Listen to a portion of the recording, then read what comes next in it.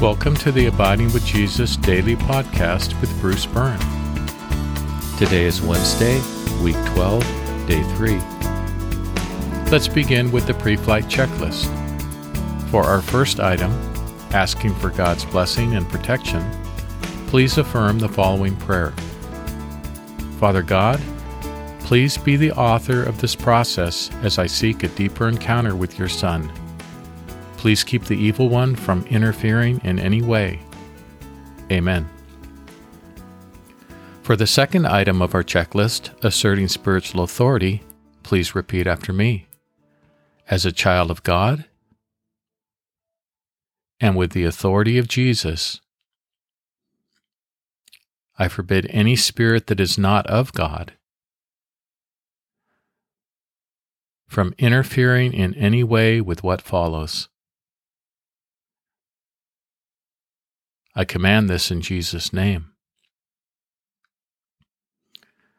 For the third item, asking for forgiveness, take a moment to confess to God anything for which you need forgiveness. You may want to pause the podcast to do so, or you can remember to ask for forgiveness later. For the fourth item, forgiving others, if there's someone in your life whom you can't forgive, just mention this to God and ask Him to bring you to a place where you can forgive them. Today's podcast is titled, The Woman at the Well, Second Pass. Our Bible reading is from the 4th chapter of John. As you listen to the text, picture the events as if you are present to observe the scene. Now when Jesus knew that the Pharisees had heard that he was winning and baptizing more disciples than John, although Jesus himself was not baptizing but his disciples were, he left Judea and set out once more for Galilee. But he had to pass through Samaria. Now he came to a Samaritan town called Sychar, near the plot of land that Jacob had given to his son Joseph. Jacob's well was there, so Jesus, since he was tired from the journey, sat down beside the well. It was about noon.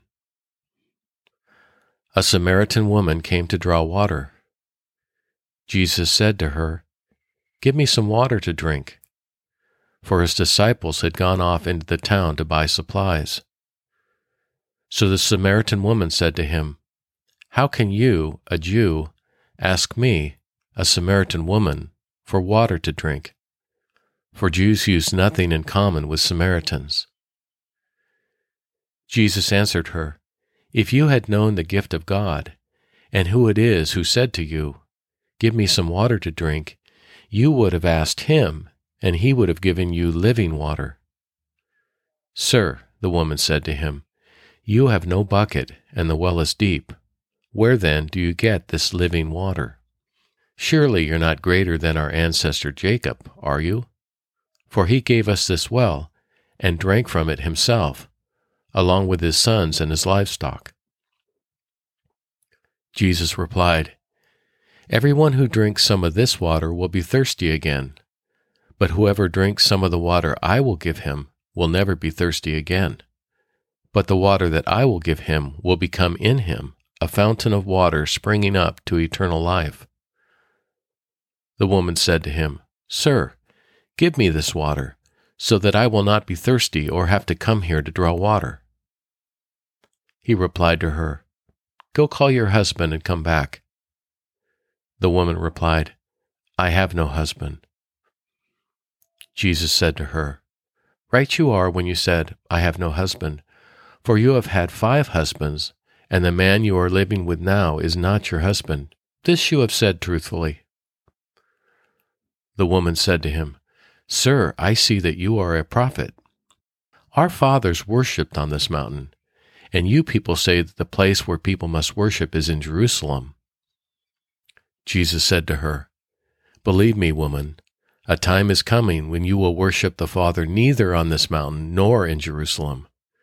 You people worship what you do not know. We worship what we know, because salvation is from the Jews. But a time is coming, and now is here, when the true worshippers will worship the Father in spirit and truth, for the Father seeks such people to be His worshippers. God is spirit, and the people who worship him must worship in spirit and truth." The woman said to him, "I know that Messiah is coming, the one called Christ. Whenever he comes, he will tell us everything." Jesus said to her, "I, the one speaking to you, am he." Our meditation today will take a different form from previous meditations. Imagine yourself to be the woman at key points in this encounter. As best as you are able, experience the frame of mind of the woman. Picture yourself sitting with Jesus at the well. How would it feel to have Jesus reveal to you details about your life that he couldn't have known? What would it be like to have Jesus identify himself to you as the Messiah? What would it be like to realize that the Messiah wanted to spend time with you? What impact would this encounter with Jesus have on your life? For today's worship, praise God for the return he got for his investment in this woman, and for the return he's getting in your own life. For our concluding prayer, Jesus, may every seed you invest in us produce 100-fold. Amen. Let's pray together. Jesus, may every seed you invest in us produce 100-fold. Amen. Today, remember to pray for salvation and/or spiritual breakthrough for friends and family members who need it. This podcast is intended for those who have finished the full year of the Encountering Jesus podcast.